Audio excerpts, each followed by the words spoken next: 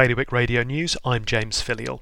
NatWest International is closing 4 branches across the Channel Islands at St Brelard and Longville in Jersey and Cobo and St Sampson's in Guernsey. The bank said the decision to close them from the 7th of January next year was taken amid an increase in the number of customers using digital and online banking.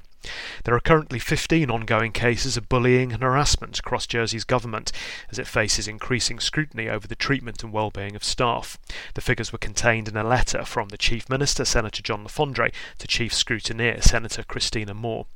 Today's air display in Guernsey will see the Red Arrows spearhead a 2-hour spectacle in what will be the only seafront air show to take place in the British Isles this year. After months of uncertainty over the COVID-19 pandemic, organisers of the display confirmed earlier this summer that the air display would go ahead.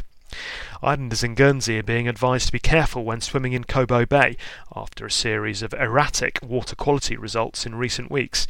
4 poor test results have been received from Cobo's shores in the last 6 weeks, though on retest the water quickly returned to a good or excellent standard. More on all those stories at bailiwickexpress.com.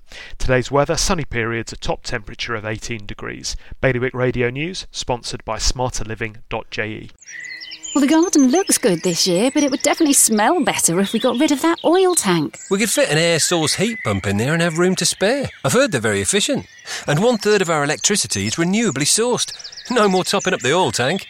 We'd cut our bills and help the environment too. Let's book a home heating survey before it gets too cold to enjoy outdoors.